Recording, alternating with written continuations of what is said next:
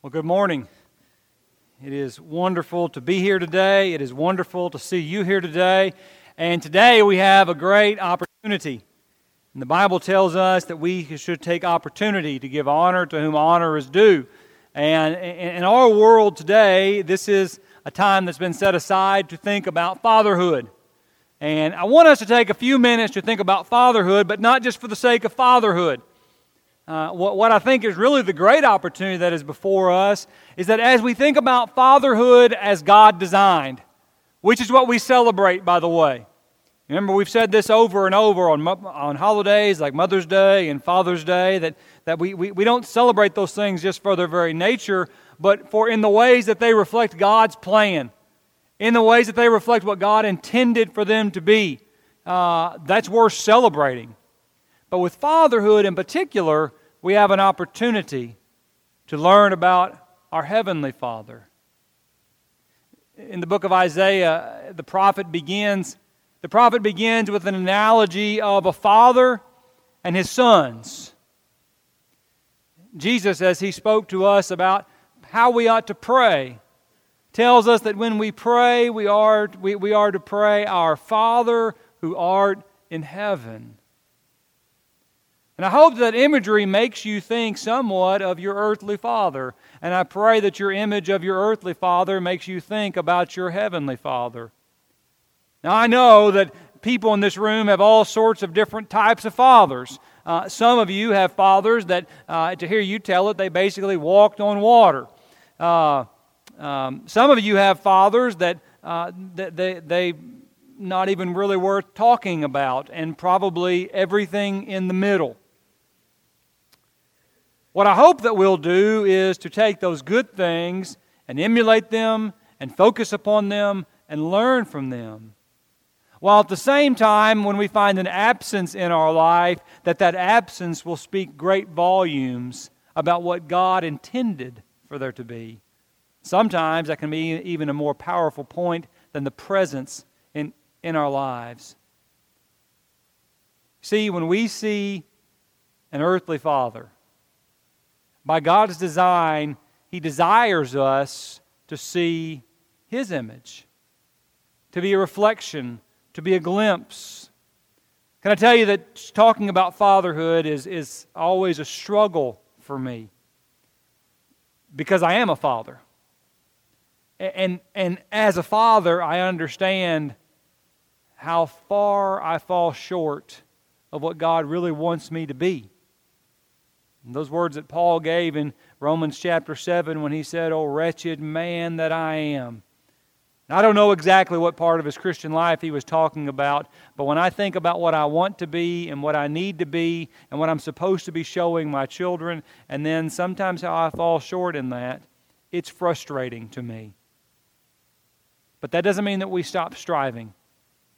That doesn't mean that we stop striving to show that greater image, to show more of our Heavenly Father and less of ourselves. You see, when young people, and I guess this doesn't just apply to young people, this could apply to any one of us. When we think about God's intent for fatherhood, God's intent for fatherhood is that there be a glimpse into the discipline and the guidance that God provides for His children. That's God's design. In Hebrews chapter 12, following that great hall of faith of these great many men and women of God who did these great things in the name of God, the Hebrew writer says in Hebrews 12 and verse 7, he says, "It is for discipline that you endure, and God deals with you as sons. For what son is there whom his father does not discipline? But if you are without discipline, of which all have become partakers, then you are illegitimate children and not sons. Furthermore, we had earthly fathers to discipline us, and we respected them. Shall we not much rather be subject to the Father of spirits and live? For they disciplined us for a short time as seemed best to them, but He disciplines us for our good, that we may share His holiness. For all discipline for the moment seems not to be joyful, but sorrowful. Yet to those who have been trained by it, afterwards it yields the peaceful fruit of righteousness. The Hebrew writer says that one mark of a father, one mark of being a true son, is that of discipline and correction and guidance. When we started our Bible class this morning, I'm right across the hall from all the kids' classes, and there were some kids that were, well, let's just say they weren't happy whenever class was starting off this morning. And I shared a story. I remember when my kids got to the point that they didn't cry anymore at services. You know, that they weren't, were like, don't like this, don't like that. All little kids do that. Parents, don't be beaten down by that. Every parent has gone through those things. But I still remember when we were sitting at the very first church potluck, and I was sitting there, and I was eating my food, and there were some kids that were crying, and it hit me. That's not my kids. I'd spent years and years, every time I heard a kid crying, I was pretty sure it was my kid, so you got to get up, you got to go deal with it, right, all these things. Now, all of a sudden, do you know what I did, John, when I heard those kids crying? I didn't do nothing. Not my kid, right? I'm not saying I don't love your children, but listen, I'm not their father. That's what he's saying. That's what he's saying about our spiritual relationship with God. This idea that we none of us like to be corrected, none of us like to have to grow or to be guided, but that's part of God's design of that father and son relationship. And when we see that in fathers, it is praiseworthy, and it's for the benefit of those children, and it is to be emulated. I think about examples of fatherhood like Eli. You remember Eli in 1 Samuel chapter 2? There's some really sad things that are said about Eli's children and his home life in 1 Samuel chapter 2. You remember Eli was a great man. Eli was in many ways the spiritual leader of a nation. But in 1 Samuel chapter 2 and verse 12, the Bible says the sons of Eli, they were worthless men. They did not know the Lord. I can't think of much worse that could be said to someone than that. His sons were worthless. Why were they worthless? They didn't know the Lord. They would abuse their position as a spiritual leader. They would take sacrifices that were not intended for them, for themselves. In verse 22, the text says, "Now Eli was very old, and he heard all that his sons were doing to all of Israel, and how they lay with the women who served at the doorway of the tent of meeting." See, Eli, although he was even a great spiritual leader, was not a father worth emulating. But in the absence, we see what a father is intended to be. And by the way, you can read the text. It is not that Eli did not talk to his sons. Eli did talk to his sons, but he never did anything about it. And because of that spiritual mantle, that spiritual leadership was torn from them. God intends a father to lead their family, even to discipline and to provide that guidance. I'm grateful for fathers that do that. I'm grateful for fathers that have those hard conversations. Aren't there some hard conversations? Some things that I'd rather not talk about, some things that I know is not going to be easy, some things that I know they're probably going to get upset when I bring these things up. And because of that, I just don't have it. Anybody ever known that they need to talk to somebody, but they just didn't talk to them because they knew what was going to come? With your own children? Well, I can raise both my hands on that one, right? But God's intent is for that father to lead in that way. To have those conversations, fathers speaking to their daughters about modesty, fathers speaking to their sons about the opposite sex, fathers speaking to their children about the things that we entertain ourselves with, fathers speaking to their children about the ways that we treat others, giving guidance about those issues of life, about our place within the body of Christ, about what sort of a man are you going to be, what sort of a woman are you going to be. That's God's intent. And I'm grateful when we see those things. The psalmist talked about the role of fatherhood in Psalm 78. In Psalm 78, the psalmist said this, "Listen, my people, to my instruction. Incline your ears to the words of my mouth. I will open my mouth in a parable and utter dark sayings of old, which we have heard and known, and our fathers have told us. We will not conceal them from our children, but we will tell them to the generation to come of the praise of the Lord and His strength and His wondrous works that He has done." These things that God says, it is the role of fathers to pass on faith from one generation to the next. To tell your children not only how to fix a small engine, but how to be an active part of the body of Christ. To teach them not only how to catch a ball, but teach them about the grace and the mercy of Jesus Christ. This is one of the failings of so many in our world and in our culture, but what an awesome sight it is when we see people who take the admonition that Paul gives there in Ephesians chapter 6 to bring our children up in the training and the admonition of the Lord. To take that beyond just making sure that they're sitting in a pew on Sunday. It's not less than that. We need more of that. But biblical fatherhood goes far beyond that. Just as our Holy Father goes far beyond your relationship on this Sunday morning. So we celebrate fathers from whom we receive a glimpse of the discipline and the guidance that comes from the Heavenly Father.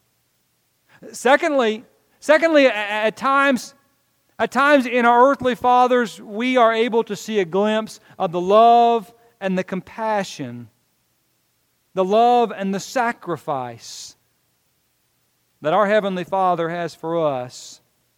You know, when we think about the idea of a God, one of the things that makes the God of the Bible so truly significant, so different from most understandings of God throughout the centuries, is the fact that we worship a benevolent God. We worship a God who is good.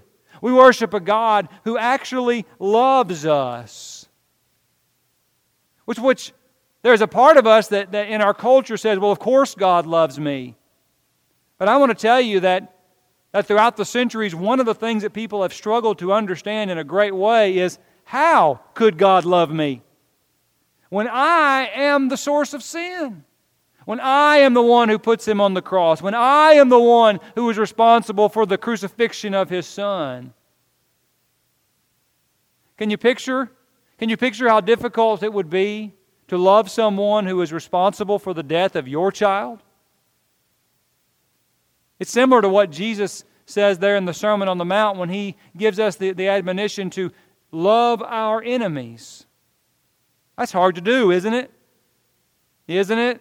Easy to say, hard to do. You're never going to do it unless you're intentional about those things. So people throughout the centuries have said, how could God love us? But yet there within the text, I see so clearly that God does love us. And we see that. We see a glimpse of that in our earthly fathers. Jesus said in Matthew chapter 7, verses 7 through 11, "Ask, and it shall be given to you. Seek, and you shall find. Knock, and it shall be opened to you. For everyone who asks receives, and he who seeks finds. To him who knocks it shall be open." Many times people are intimidated in situations because they are so fearful of the reaction. Do these people, am I going to be a bother to them? Or are they going to reject me? And God wants us to know that ought to never be the cause of concern. God never rejects that one who comes truly, penitently asking and seeking in order to find. We don't have to be intimidated in that situation any more than we would be intimidated to go to someone that we truly believe loved us. Because God truly does love us. And He will not take our sin and rub it in our face, but He will take our sin and He will lift our head up. And He will walk with us throughout that journey. Jesus says, as He tries to illustrate this, "What man is there among you when his son shall ask him for a loaf, will give him a stone? Or if he shall ask for a fish, he will not give him a snake, will he?" We all understand that idea that we want good things for our sons, for our daughters. And it's in that we see this glimpse of how God feels about His children. A God who wants good things for us. Do you want good things for your children? Hopes, dreams, aspirations? Do you want them to be? Of course you do. And I know that there's a level where that can be destructive, but that's not what He's talking about here. He's talking about truly this desire for them to have what they need.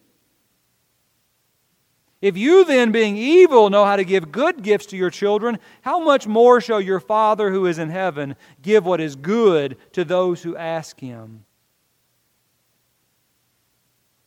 See, He says that the desire that you have for good things in your children's life, comparing that to the desire that God has for good things in His children's life, is like comparing good and evil.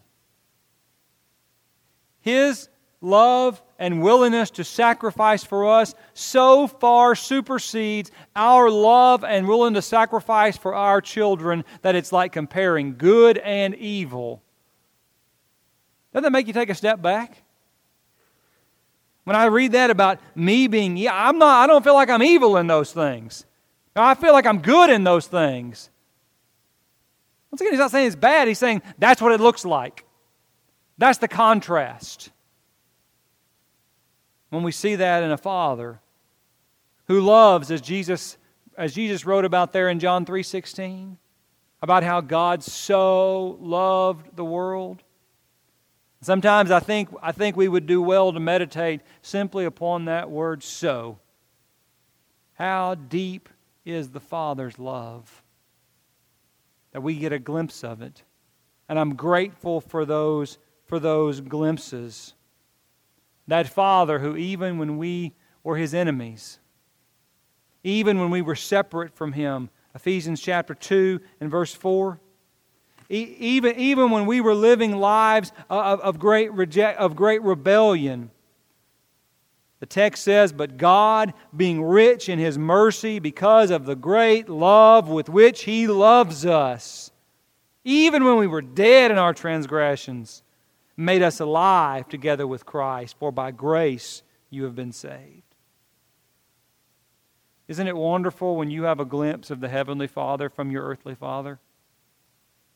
If I want to show my children the Heavenly Father, the Creator God, the great deity of all mankind, the great I Am, if I want to show them that Father, then I have that opportunity by providing them guidance and discipline.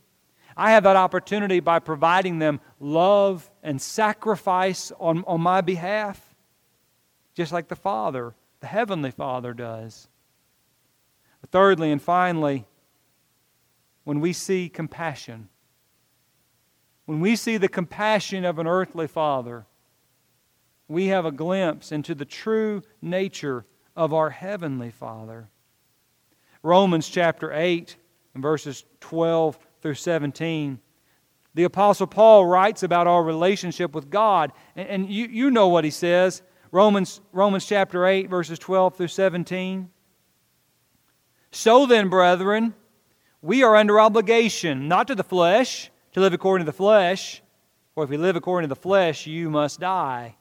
But if by the Spirit you are putting to death the deeds of the body, you will live. For all who are being led by the Spirit of God, these are the sons of God." Why would I live a life? Why would I live a life where I'm constantly striving to put to death the deeds of the flesh? It is because we want the Spirit of God to live within us, to be led by the Spirit, as he says here in verse 14. "For you have not received a spirit of slavery, leading to fear again, But you have received a spirit of adoption as sons, by which we cry out, Abba, Father. And the Spirit Himself bears witness with our spirit that we are children of God. That's the relationship. Not this relationship where He holds us at a distance. I understand reverence. We've talked about that a great deal, that you can come close, but you can come no closer. I understand that. But the error is that sometimes whenever we think about that we create God as this cold, unfeeling being who is distant from His creation. And that couldn't be farther from the truth. Our God is a loving, compassionate God who desires and sacrifices for His children, that we can speak to with that endearing language of a child that is crying out to their father, Abba. Do we pray like that? Do we talk like that? It's the imagery of that child who's hurt, and all they're looking for is their father. You've seen that. You've probably experienced that. That's what He wants us to be as His people. The psalmist said in Psalm 103, he talks about that compassionate God. Listen to what he says. Bless the Lord, O my soul, and all that is within me blesses His holy name. Bless the Lord, O my soul, and forget none of His benefits. All the way down to verse 13, as he speaks about God, and he says, just as a father has compassion on his children, so the Lord has compassion on those who fear Him. That's the God that we serve.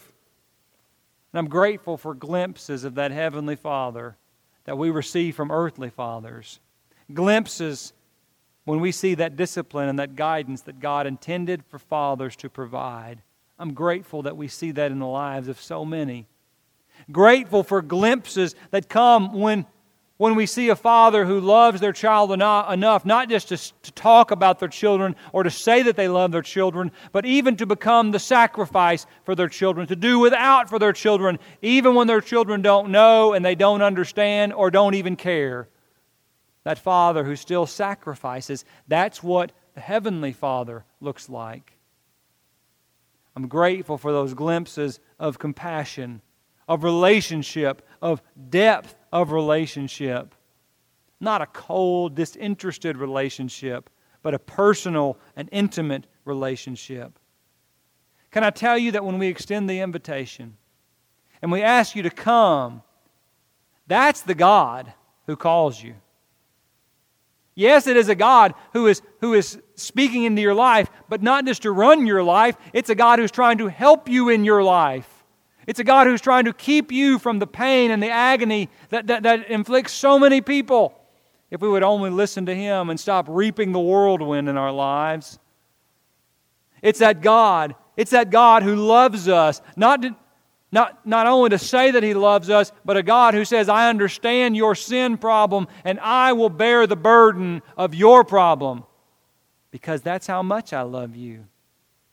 It is a God who weeps, even in the flesh, who weeps, who has compassion upon us and has great desire for us to come to Him. It is not this cold, informal, here it is, you can take it or you can leave it. I guess there's a sense in which you could take it or you could leave it. But if you leave it, God will not be pleased and God's heart will be broken. That's the God that we serve. I'm grateful on days like today that we have examples of that are worthy of honor. I'm grateful for the men in this congregation and in my life who have filled roles like that. I'm humbled by a challenge to try and provide that for my children and one day for my grandchildren. May we be people that provide glimpses of our God the Father. Friends, if you have a need today, That's the God who calls you to come to be born again. That's the God who calls you to be baptized into Christ, to be washed within His blood. That's the God who calls you to repentance. That's the God who says, you've been so far away and the whole world might have written you off, but I will never write you off as long as there is air within your lungs. That's the God who says, come unto me, and I will give you rest. You come this morning if you have a need.